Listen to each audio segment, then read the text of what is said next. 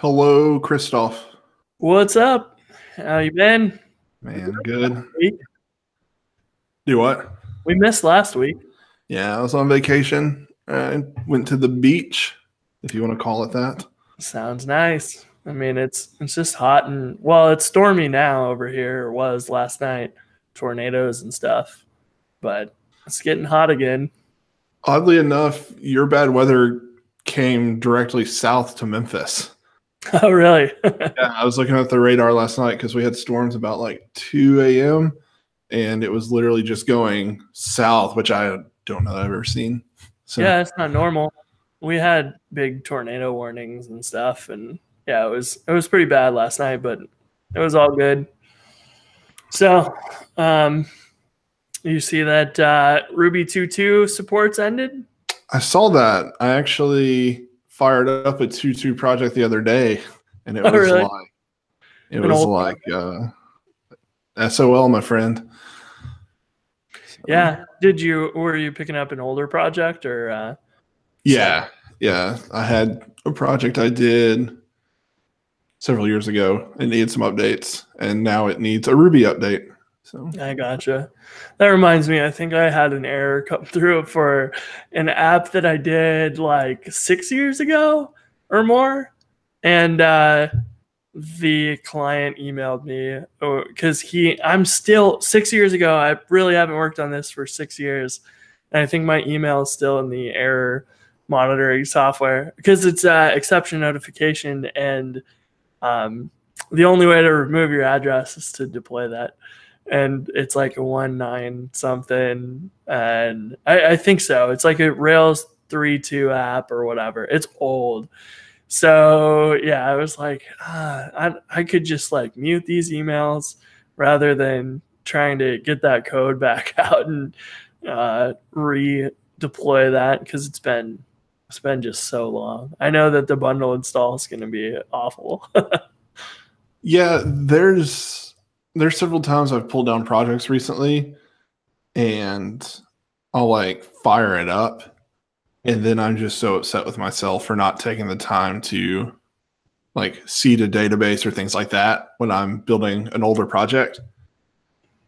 Yeah, So those are pretty crucial when you're like picking up a project that you haven't touched in 2 years because inevitably there's something like a gem didn't really follow semantic versioning and it breaks or whatever. But those are having good seeds so that you can get back up and running again. The other one is having a place where you can get your like secrets back.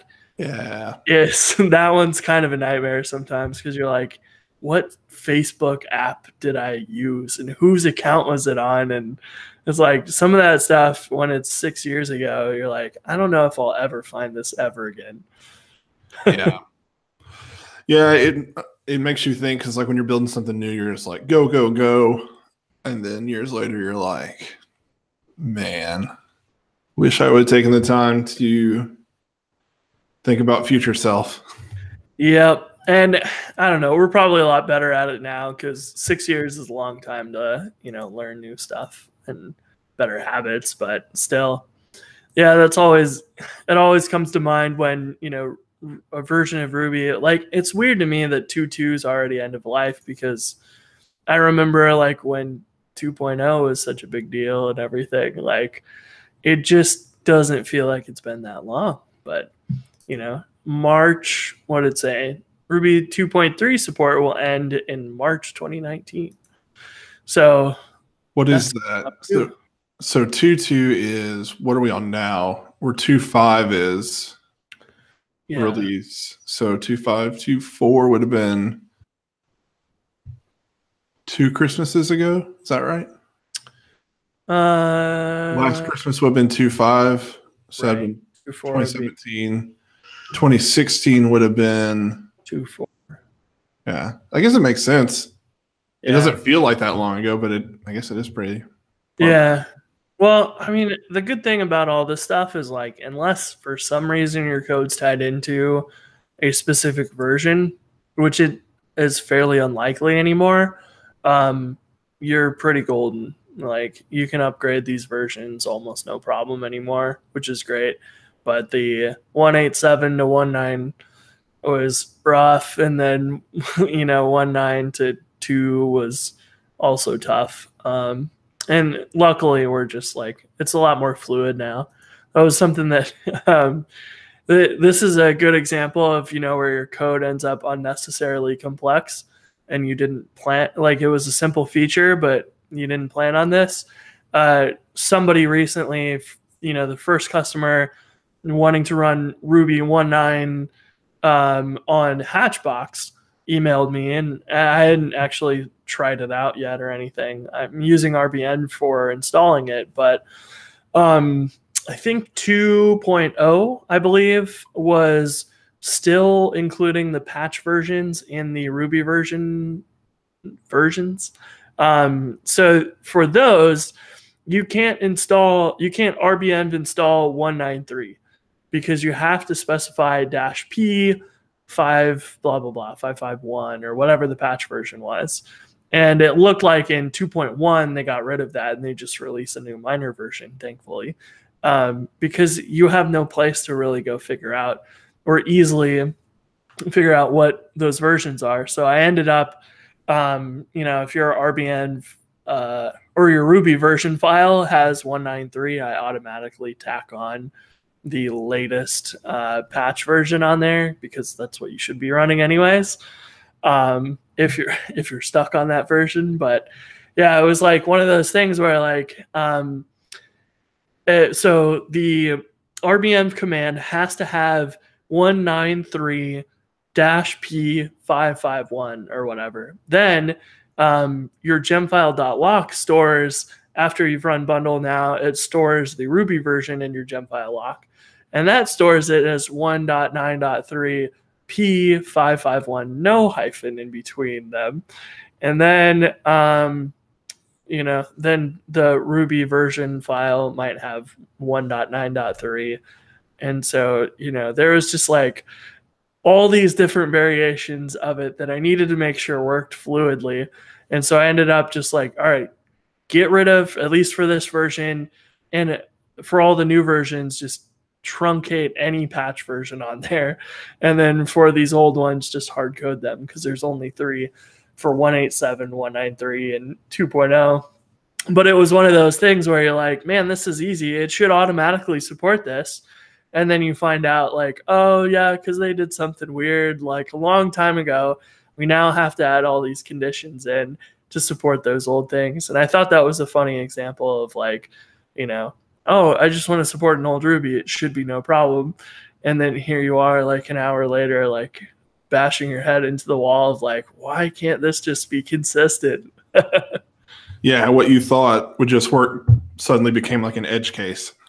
Yeah, and it goes to show you how important consistency is in version numbers and your code, like all that stuff. And that's, I think a lot of people will, like if you jump into someone else's app and you want to add a new feature that's kind of based on an existing one, like a lot of times you'll just copy and paste what they did, even if it's not super great, and then, make your changes to your other version of it. And at least you have the consistency. So then later on, if you refactor them, you can kind of do them together. And so that, ends up, everybody's like, oh, you have to be dry all the time. Well, duplication of code can actually help you do the refactoring correctly so it is correctly dry, in the long term, so you didn't repeat yourself.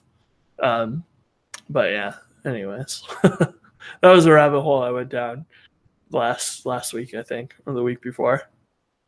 Did you do you work on anything else exciting, unexciting?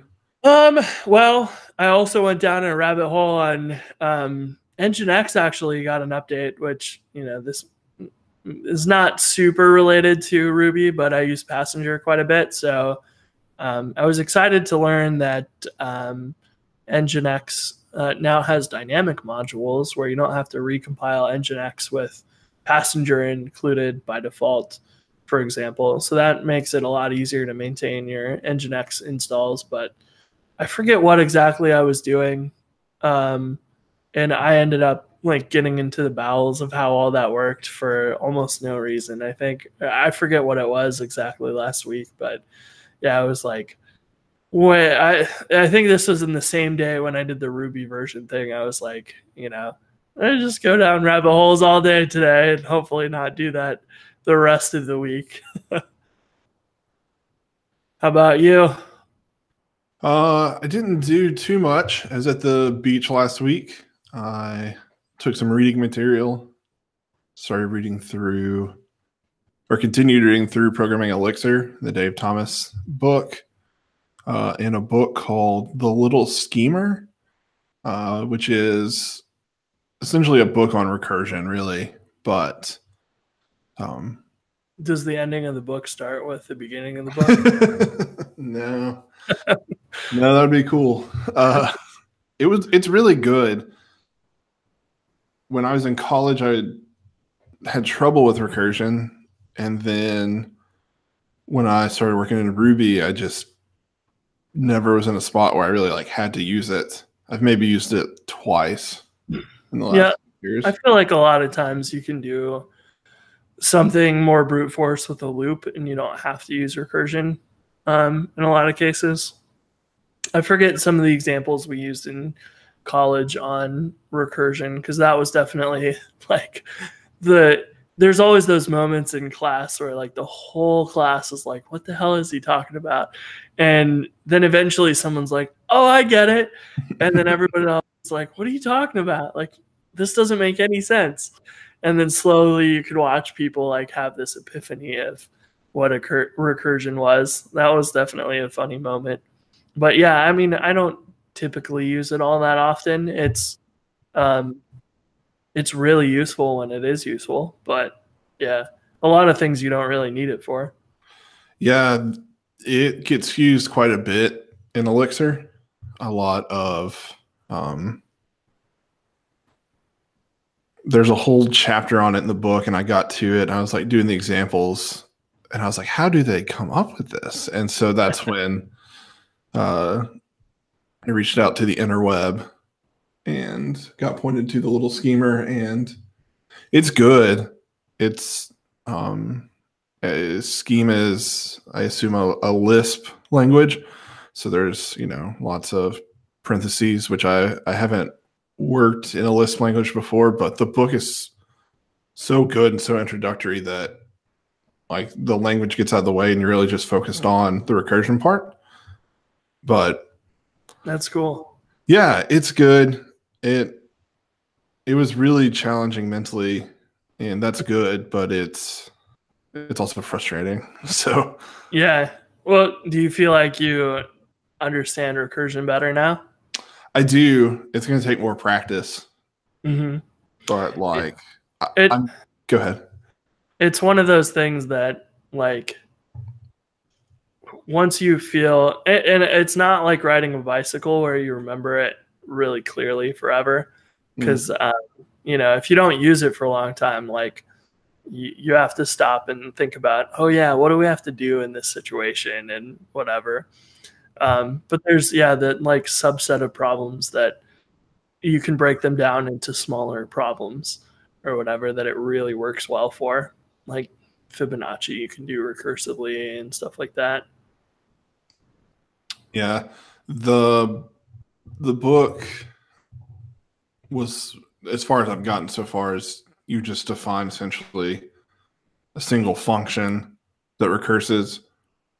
But with Elixir, you can combine recursion with pattern matching. Oh yeah, that's right. So that's where I kept getting tripped up, is like, you define some functions that take a list and some functions that just take values, and you pattern match against those, and the recursion can be different sometimes in what it's calling. And it's really fascinating. But for me, it was really hard to like shift my mindset there. Mm-hmm. So like I was like really confident with like little schemer, and so I went back to the Elixir book, and then I was like, I found myself still not being able to solve the problems.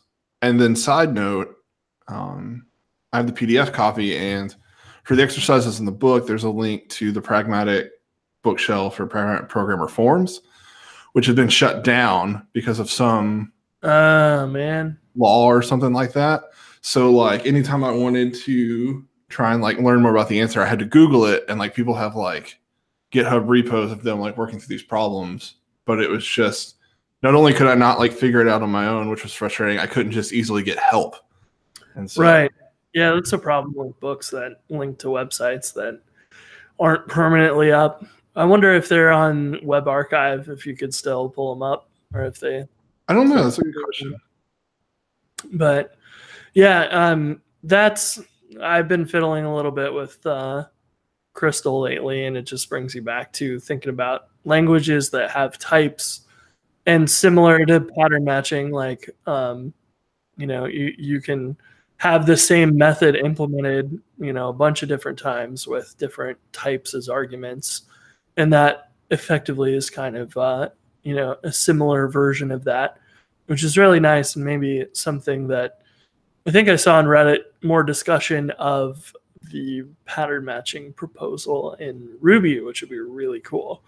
Because I always know, like, from the Phoenix examples, I think the controllers that they have, they can pattern match those against things, which is awesome. Imagine, for example, a lot of times if you ever use like the friendly ID gem where you have not a database ID, like an integer in the URL, you would have like at JSON or something as a username. Those you could pattern match, and you can say, well, if it starts with an at or something, or a string as opposed to an integer, you could just have, two show actions that do the same thing but pattern match and do the database lookup differently, which is awesome. So that I think is really cool, to just effectively what's happening there is you're doing a conditional, but you're pulling it into the language instead, which is awesome, because then you get rid of conditionals, which is always a good thing. Always. Yeah, that's what fascinates me most about pattern matching is when like you start programming, you just conditionals everywhere, and like you spend, at least for me, like I spent the last few years of my career like trying to not have conditionals as much as possible, or like start relying heavily on like guard clauses, things like that. And then to see like something baked into a language where it's just like, if it matches this, do this. If it matches this, do this. Like, it's very appealing. So yeah, it would definitely change the way that you would write your Ruby code quite a bit, because you wouldn't need some of that stuff.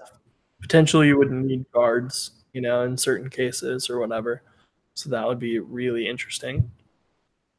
Yeah, that would be something that I'd be really curious if I need to read up on the discussion on that, because last time I remember for Ruby, it was like, not really interested, if I remember right. And so it's interesting to see that it's back up in discussion at least, or maybe still, I don't know. But I'd be curious to see where the arguments for and against it in Ruby is, to see sort of the nuances of how it would affect Ruby, because Ruby's already so flexible that effectively it's just like a different style or an approach, and so it's going to affect how the language feels, which would be potentially a big change or something. So yeah, I'd be interested to see more about that. I have something that I found while I was on vacation that made me so excited, and it's Ruby related, and it's controversial. Yes. What is it? Okay, so I, in my last job for the last several months, wrote a massive amount of JavaScript. Okay. We were doing React, and I was just cranking out React components.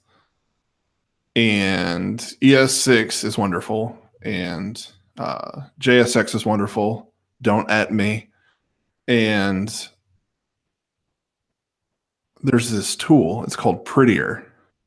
Have you used it? Yeah. Okay. So Prettier is a code formatter, right? It's opinionated, and I have it set up with VS Code where I just hit save and it runs. So like I can type just without thinking about how I'm formatting it, save it, and then it's consistent, right? So like if you're working on a team, you can do that. So the last, I don't know, 6 months, Prettier has opened up an API so other languages can work with it. And so last I checked, somebody had been working on like PHP and Python. So I checked while I was on vacation, and somebody has started a Ruby implementation of it. Okay, cool. It's a work in progress. I'm looking at the repo right now. But I personally would love to have that because I would love to not think about formatting code. Yeah. Well, I think in a lot of cases, I mean, you see it all the time in views, especially. Your ERB is not tabbed over correctly, or someone used tabs and not spaces, and I just want to, delete the whole thing and leave. And that stuff is like, just stuff you just don't want to deal with, right? Like you just want to have everything always in the same place so you can spend more of your time thinking about how the code should work, not how it's typed out. And I think that's important. Having consistent stuff like that. Like some people will do 2 spaces in their private functions or 4 spaces to move them over. Just having something always consistent is important there. And in one case, the good argument for 4 spaces is you can tell where the private methods are because there's an abnormal amount of white space. So if you add that or have that in your Prettier config or whatever, then you don't ever have to think about where private was written in the file to figure out if a method is private or not. You just know because it's tabbed over correctly. And that stuff is super duper handy, I think. What makes it controversial, though? So, like, formatters. Is it because people prefer different types of, or like formats? Different styles. Yeah, like. Yeah. I can see that.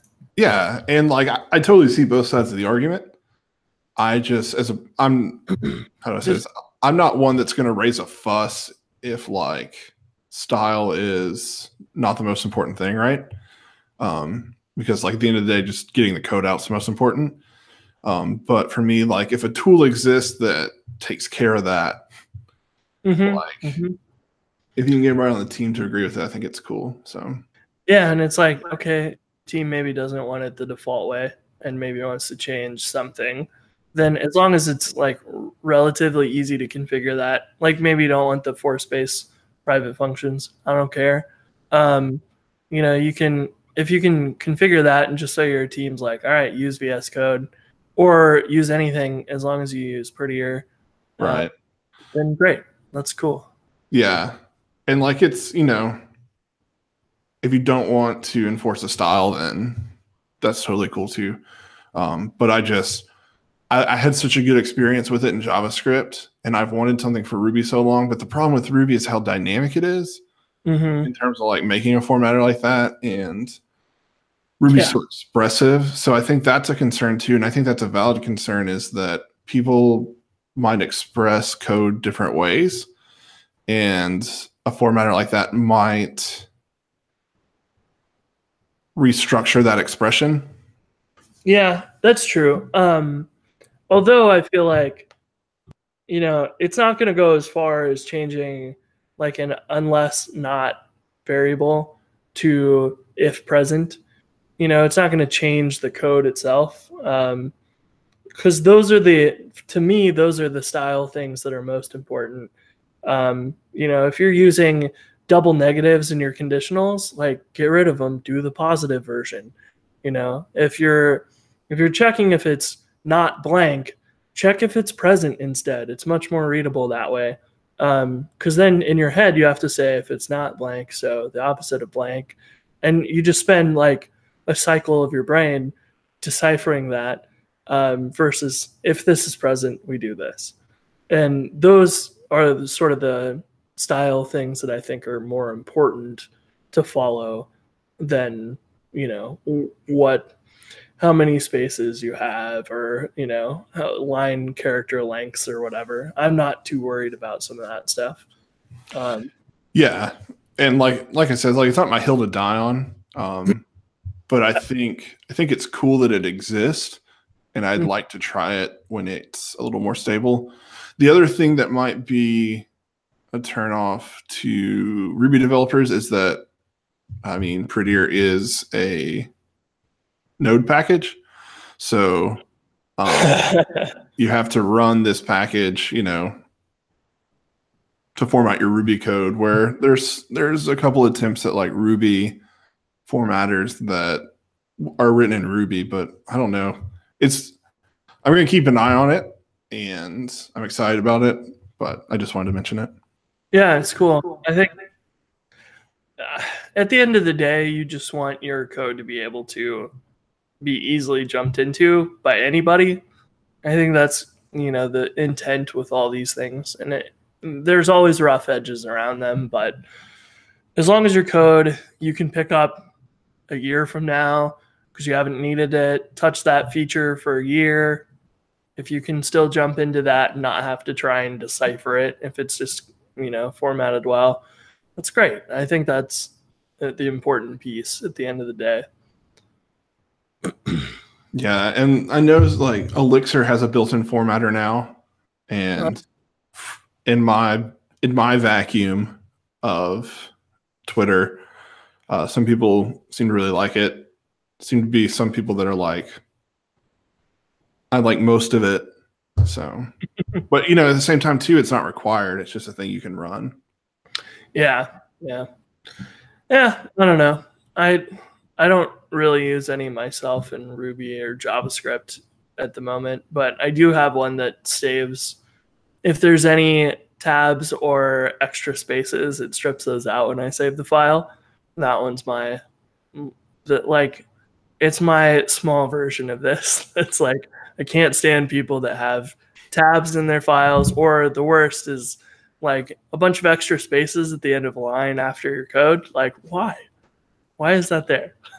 Yeah, and sometimes it just creeps in. Yeah, I have that setting turned on in VS Code. I also have force new line at the end of the file. Oh, that's nice. Yeah, I think mine does that too. It's just whatever Janus is configured with by default is all I really use, I think. How do you like in VS Code, though? I like it. It's gained massive popularity. Yeah, I switched to it, I don't know, probably over a year ago. I was using Sublime pretty regularly, and I didn't really have any complaints with Sublime, but I don't know. VS Code's been good. It's got fantastic support out of the box for JavaScript. That's good. Yeah. There's a lot of extensions for it, and extensions are built in. I don't know if they are now in Sublime, but when I was using Sublime, you had to install a package manager, and then you could install extensions. And then it's got like an integrated terminal, which is nice. So, I don't know, at the end of the day, it's an editor, but for me, it's been pretty good. Yeah, I'm still stuck in my Vim ways. I don't know that that'll ever leave, really. It's just... I have such respect for people that use Vim because I want to so bad. My experience was to use Janus because it was similar enough to Sublime with keyboard shortcuts and stuff. So all I had to do was figure out the bare minimum of shortcuts to do what I did in Sublime, which wasn't a whole lot. And so that was a slow 2 weeks to get up and running fast enough. But, I learned the absolute bare minimum to do basically whenever I wanted to just delete a whole line, I'd go learn that command. And then whenever I'm like doing something As long as at the beginning, all I learned was how to get in and out of insert mode, and that was about it. And then at some point I was like, I want to delete these 5 lines. And I know that, in my editor, otherwise I would highlight them with the mouse and then hit backspace. And so then it was like, okay, time to learn visual mode, and then highlight these lines and hit D to delete them. And so I'd learn it as I went, and it worked out pretty well that way. But it was a painful first couple weeks, I think. But since then, I haven't really gone back. And really, I think the thing for me is like the editors tend to be slower than Vim. And then I do a lot of like server stuff. So when I'm SSH'd in, Vim is more or less the same. So it's nice to just be able to have the exact same editor locally as on my server. So that I found really, really handy. And it's probably one of the more big reasons why I switched originally. So yeah, I don't know. It's whatever. I just watch everybody switching editors every year, 6 months, and then the Vim and Emacs users are like, nope, we're still good. We're still using this. Yeah, I always get about a week in and then just like give up. Yeah. Maybe I need to go 2 weeks. Maybe. I don't know. It's it just takes time. And and you just have to have that commitment. Like that was pretty much, I was like, all right, if I don't know how to do it, I'm going to learn it, and that's it. And I don't know, that mentality helped. But yeah, if you're not super serious about it, it can be a real pain. Well, cool. Well, I'm going to have to cut out early today. Cool. Sounds good. Well, we will be back next week, I think. Yeah. But I'll be on vacation for 2 weeks in July. So we probably, unless you want to, solely host a conversation with yourself, you could sign into Hangouts like twice or something, and then just have like this infinite echo going on. It could be cool. Yeah, could do that. We'll see. Maybe I can find somebody that wants to come on and hang out while you're gone. Yeah, that'd be great. We should definitely get some guests on here too. It'd be fun to talk to people about their experience and stuff. Are you coming to Southeast Ruby? Yeah. And Andrew's going to be there too. And hopefully all the people that came last time will be back. Yeah, What's the dates for that? August 2nd and 3rd. All right, so people need to come visit us.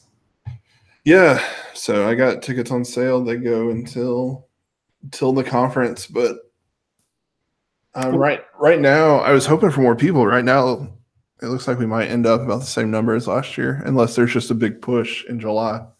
So, yeah, what's the website for it? southeastruby.com.